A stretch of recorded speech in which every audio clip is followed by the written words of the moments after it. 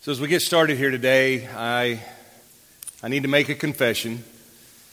I've been getting some strange looks from people when they walk in out there in the foyer. And I changed my aftershave, and I'm going back next week to better product. I'm envious today of the Catholics because they have candles and incense, you know.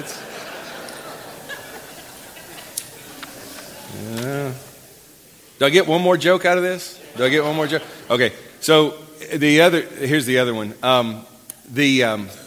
You've heard of Cowboy Church?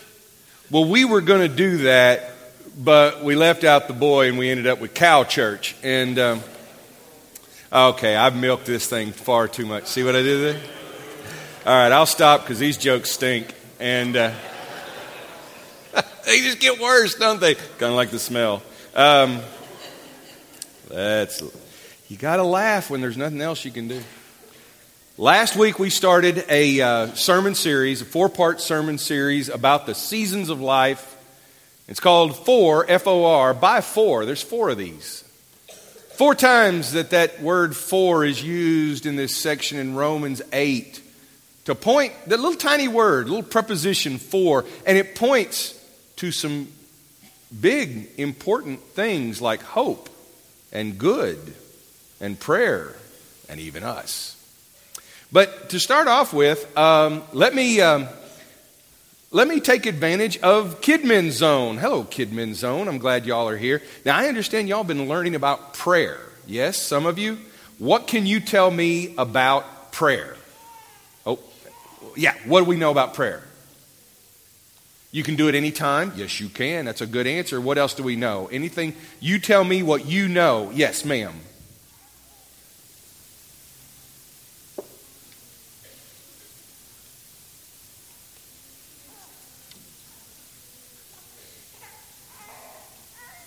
When you pray to God, you talk to Him about your problems, just like He's a friend, right? Yes, very good. Thank you. Y'all are learning a lot. What else does anybody else want to tell me what you know, what you learned? Anybody? I know I'm kind of putting you on the spot here, but I guarantee you everybody here is so proud of your answers. How are we supposed to pray? Any thoughts on that?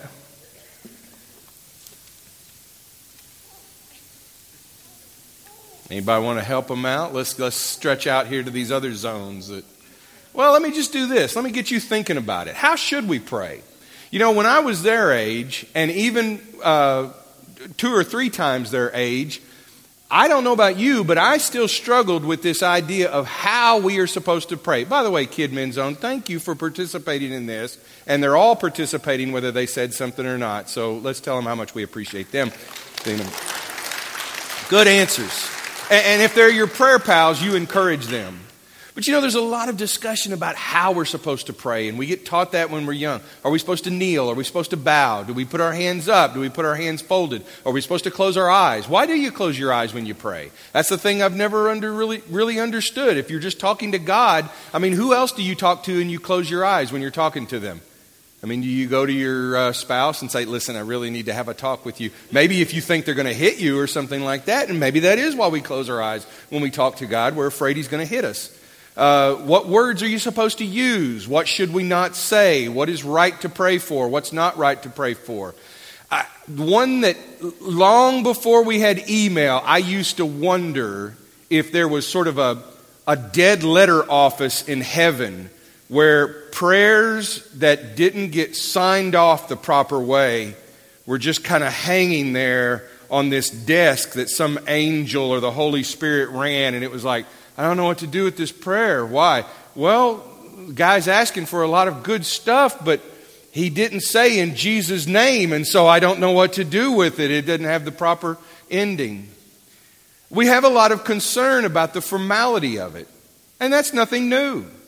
The disciples of Jesus came to Him. You can read the story in Luke 11, and they said, Lord, teach us how to pray. Now, did they want to know what they were supposed to say? Did they want to know what sort of things they needed to say? Did they want to know the proper posture, the proper time of prayer, the proper place of prayer? Well, whatever they meant by it, Jesus gives them what we call the Lord's Prayer or the model prayer. You know, the one that starts with, well, if you do it in King James, Our Father who art in heaven. And a lot of people ever since then have been asking, is God's name Art? And but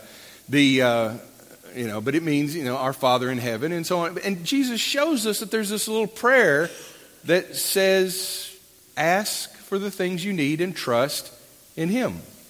That's the gist of it.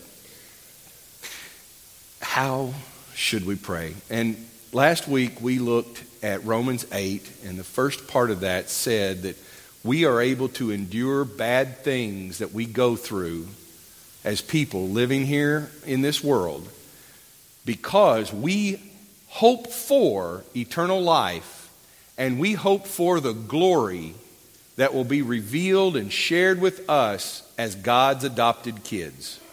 He has adopted us.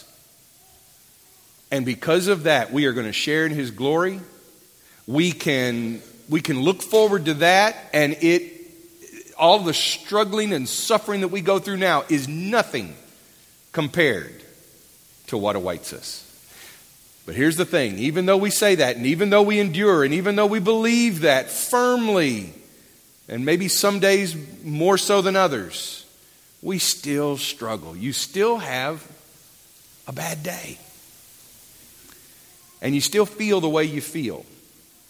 So what are we supposed to pray for when that happens? Maybe sometimes we think that because we're having a hard time enduring the struggles and sufferings, maybe sometimes we think that God isn't listening.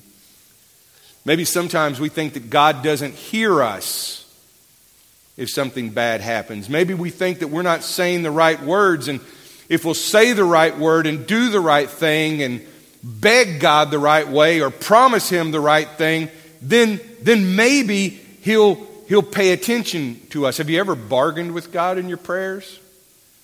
I know that when I was younger, I used to do that. I'd be like, God, I'll if you'll do this for me, if you'll give me this, then I won't watch TV for a week. And now that I look back at that, I think, why does God care whether or not I watch TV? I mean, a lot of these things that I was offering God, I think God was probably trying to tell me, I'm good. I don't need that. But then adults do the same thing. We all do. In Romans 8, right after he says that we struggle, but we endure and we wait longingly for that ultimate glory, and we know that we're God's adopted kids, and it gets us through these current strugglings and strife. Then he says in the next verse, in the same way, here it is, Romans 8, 26 through 27. If you've got one of the handouts for the kid men, it's you can fill in some of the blanks here on that.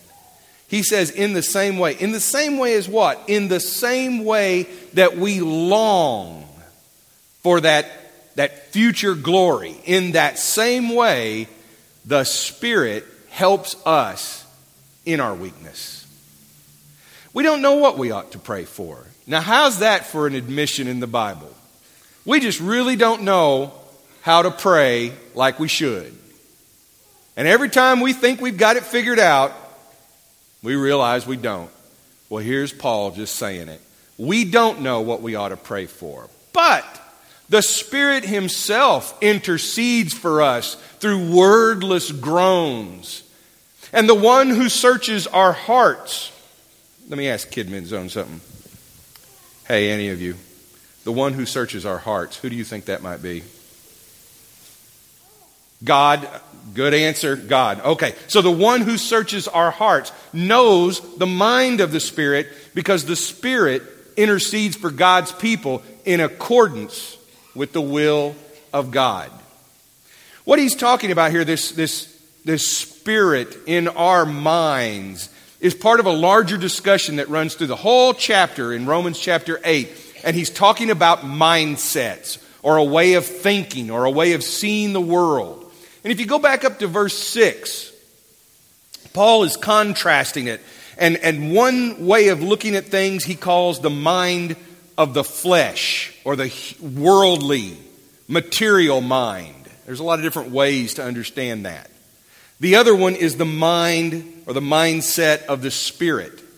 And here's one of his simplest explanations as he's making that contrast. He says, if people's thinking is controlled by the sinful self or the fleshly mind, then there's death. That's what you end up with. Now you think about that.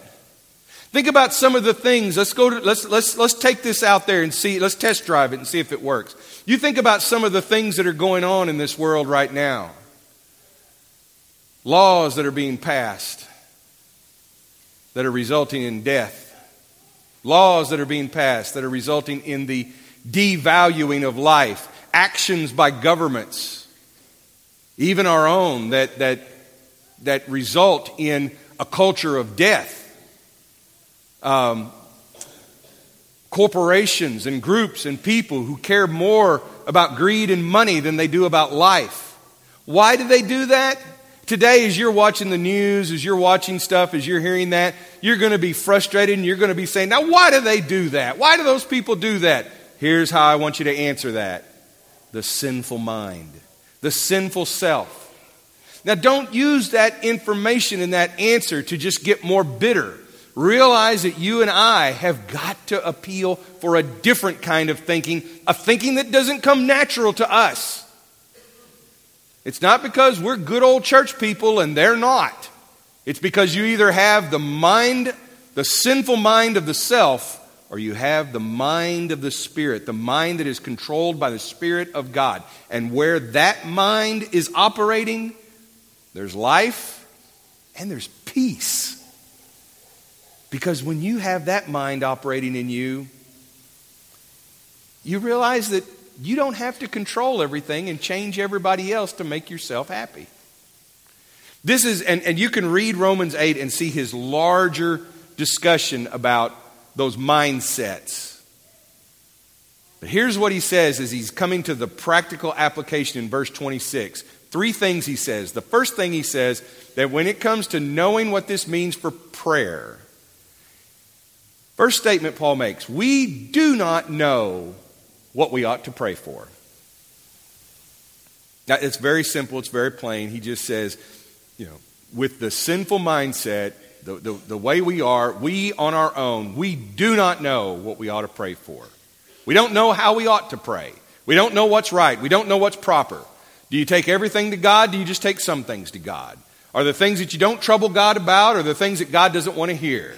Okay, we can go on and on and on. And that, again, is the sinful mind focused on us trying to develop the right kind of magic words and technique that will get God to answer your prayer every time.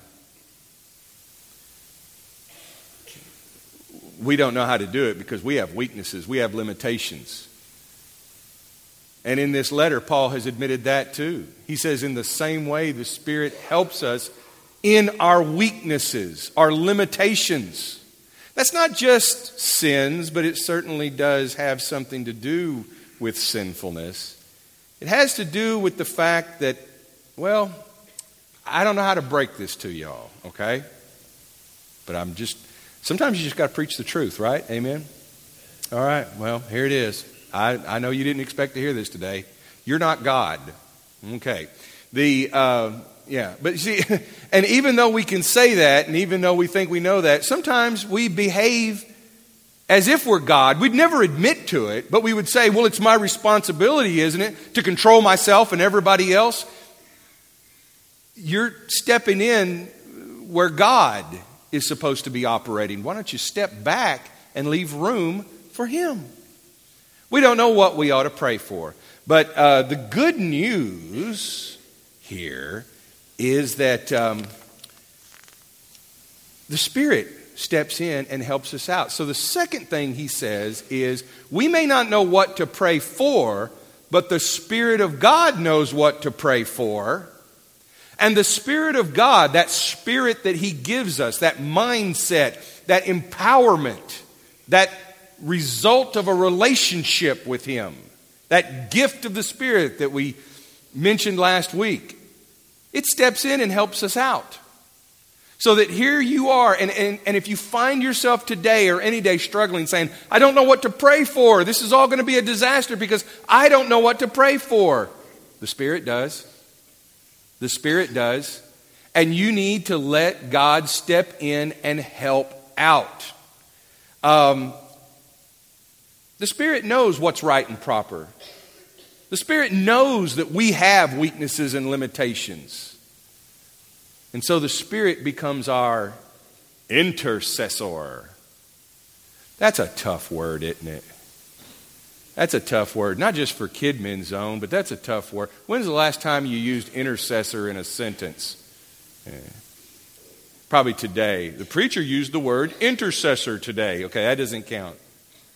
I've been trying to think, how can I explain to you what an intercessor is? And all of my analogies, you either come up with all these legal advocate analogies, well, it's like if you get busted and your lawyer comes, that doesn't help anybody. But I found a good picture of an intercessor. Because I'm trying to think, what is this intercessor relationship? I mean, I could say Jesus, but I'm wanting to understand what that relationship is with Jesus.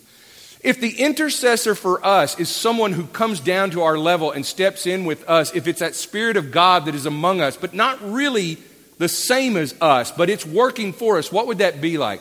All right, Kidmin, y'all ready? I got a picture for you. This is a picture of an intercessor, but you're going to have to look real close to find the intercessor. Do you see him?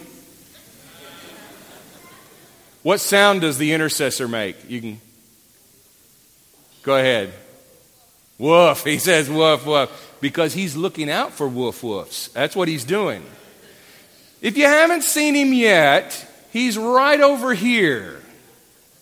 And I've seen this, and I saw this week as I was going to a fellow's place to get, I didn't take this picture. This picture is the same concept, but we went there, and the fellow had a pen full of goats, and there's 3 or 4 dogs that live right there with the goats. Now, this is because he lives so far out in the woods that there are wolves, there are coyotes, there are predators that will attack and kill those goats. But the dogs that live there believe that the goats or the sheep are their family.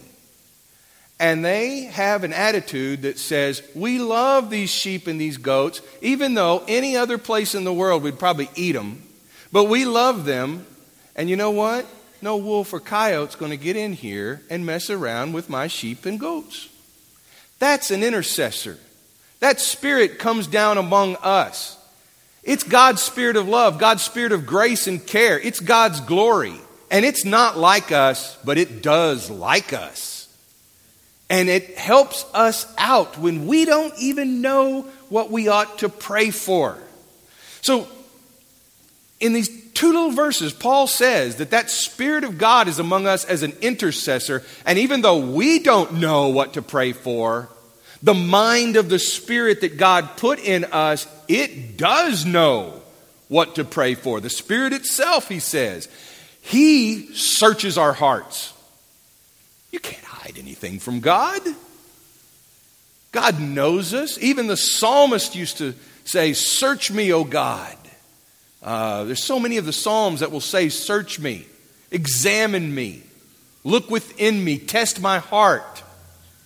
The psalmist is praying what we pray. You know that's perfectly okay for you to pray that. Go find your psalm and let that be your prayer language. There is nothing wrong with using a prayer that someone else wrote, especially if it ends up in the Bible, okay?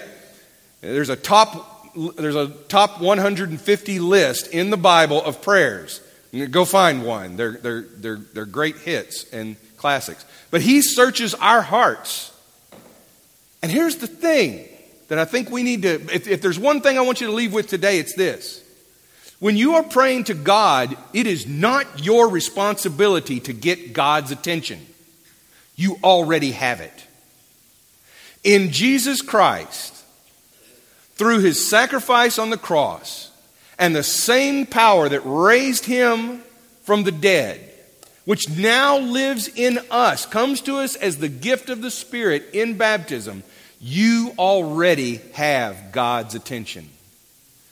It's not that we have to get God to pay attention to us. It's that God has to get us to pay attention to Him.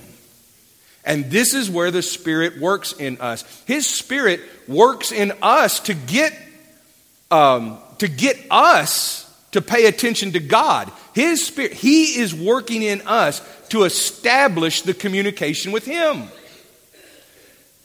Pagan cultures and do-it-yourself cultures believe that whatever God is, or whatever power we might call God, that we have to somehow try harder and do more within ourselves to get God's attention. That it's all up to us. We have to establish the communications. And so we need to come together at church, and we need to have good songs, and we need to wake God up, and we need to get Him to pay attention.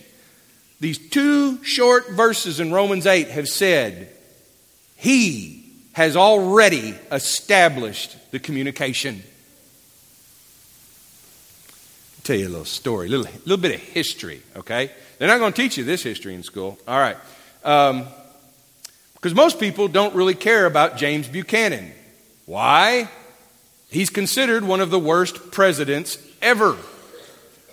Every time there's a ranking of presidents, poor old James Buchanan ends up on the list. And hey, he's the warm-up act for Abraham Lincoln. He's the 15th president. And so, if you got Lincoln, then you're going like, what about the guy before him? But I will tell you one thing about James Buchanan. He is the first president to send and receive a transatlantic cable message. You're thinking, well, so what? Why doesn't he just text? Because it was 1857. August 16th, 1857. If you wanted to send a message across the Atlantic Ocean to, say, Queen Victoria in Great Britain, it would take you 10 days to send that message across the ocean. And then it's going to take you at least another 10 days and probably longer to send a message back. That's how you communicated. But now they've put this cable across the Atlantic Ocean, and you can send a message back and forth, and you can talk to one another in the super futuristic, unreal, rapid time of 16 hours.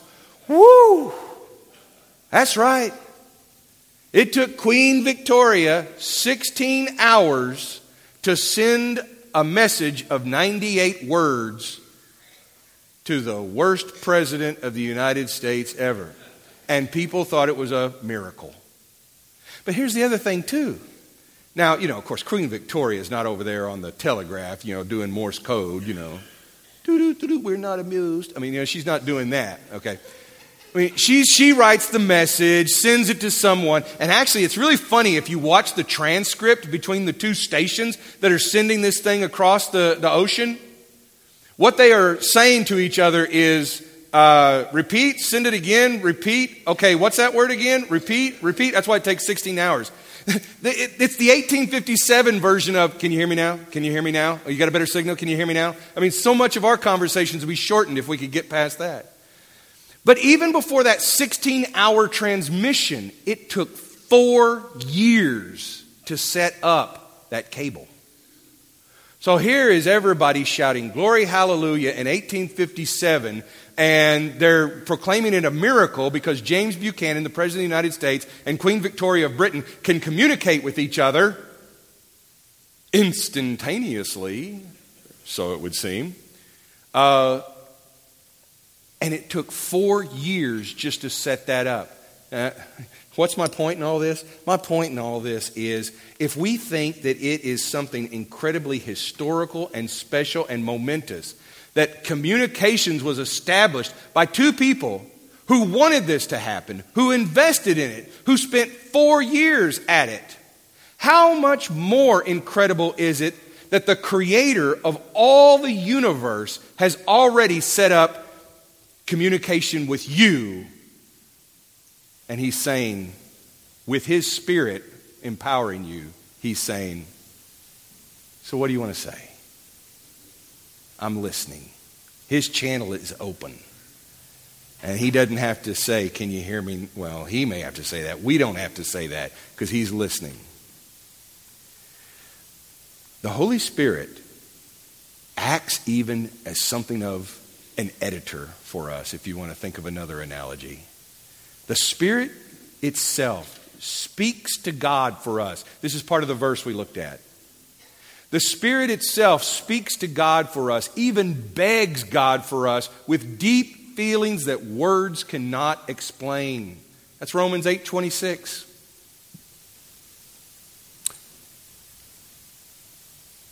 My encouragement to you is pray. As Paul will say in another letter, pray without ceasing. And you might have to use words, but you might not. But are you in tune with His Spirit? Are you receiving His Spirit? The channel has to be open on our end. I assure you, the channel is open on God's end. And He's not very far away. His Spirit that He's given to us is just another grace. I want to close out with this story because I think it illustrates some of the poor teaching that happens to folks. I'll never forget this because this verse is a verse that one of my shepherds in Texas used when we paid a visit to a woman named Darlene. She was dying of cancer. She had made friends with some people in our church family there. And we went to visit her because she was so troubled. She had visited at worship with us a few times. And even though she was dying and we understood that she was distressed by that, she wasn't distressed about the fact that she was dying. She had come to grips with that. What bothered her is that God didn't care. What bothered her is that God wasn't listening to her. And so we asked her, we said, where do you suppose that idea comes from? She said, I was trained and raised that if you couldn't fully pray to God, full throttle, with the right words, with the right spiritual enthusiasm, with the right form, on and on and on, fill in the blank with whatever you want to make the application. I was taught that if you can't do that, then God's probably not listening to your prayers. And this shepherd opened his Bible and he took a look at this passage right here in Romans 8:26 and he said, I'm not going to argue with what anyone else has told you growing up. And I don't want my word to come out as better than their word, but I do want you to see what the Bible itself says. And he read this. The Spirit itself speaks to God for us, even begs God for us with deep feelings that words can't explain. And as she was just picking up the impact, the weight of that statement, I asked her, I said, Darlene, I know that you try to pray, don't you? She said, I do. I said, what do you say? She says, well, I start out by saying, Our Father in heaven, it's me. And then I don't know what else to say. And that shepherd said, that's a good prayer. That's a good prayer.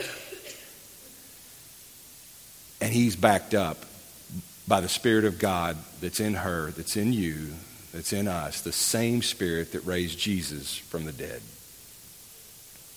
Let's pray.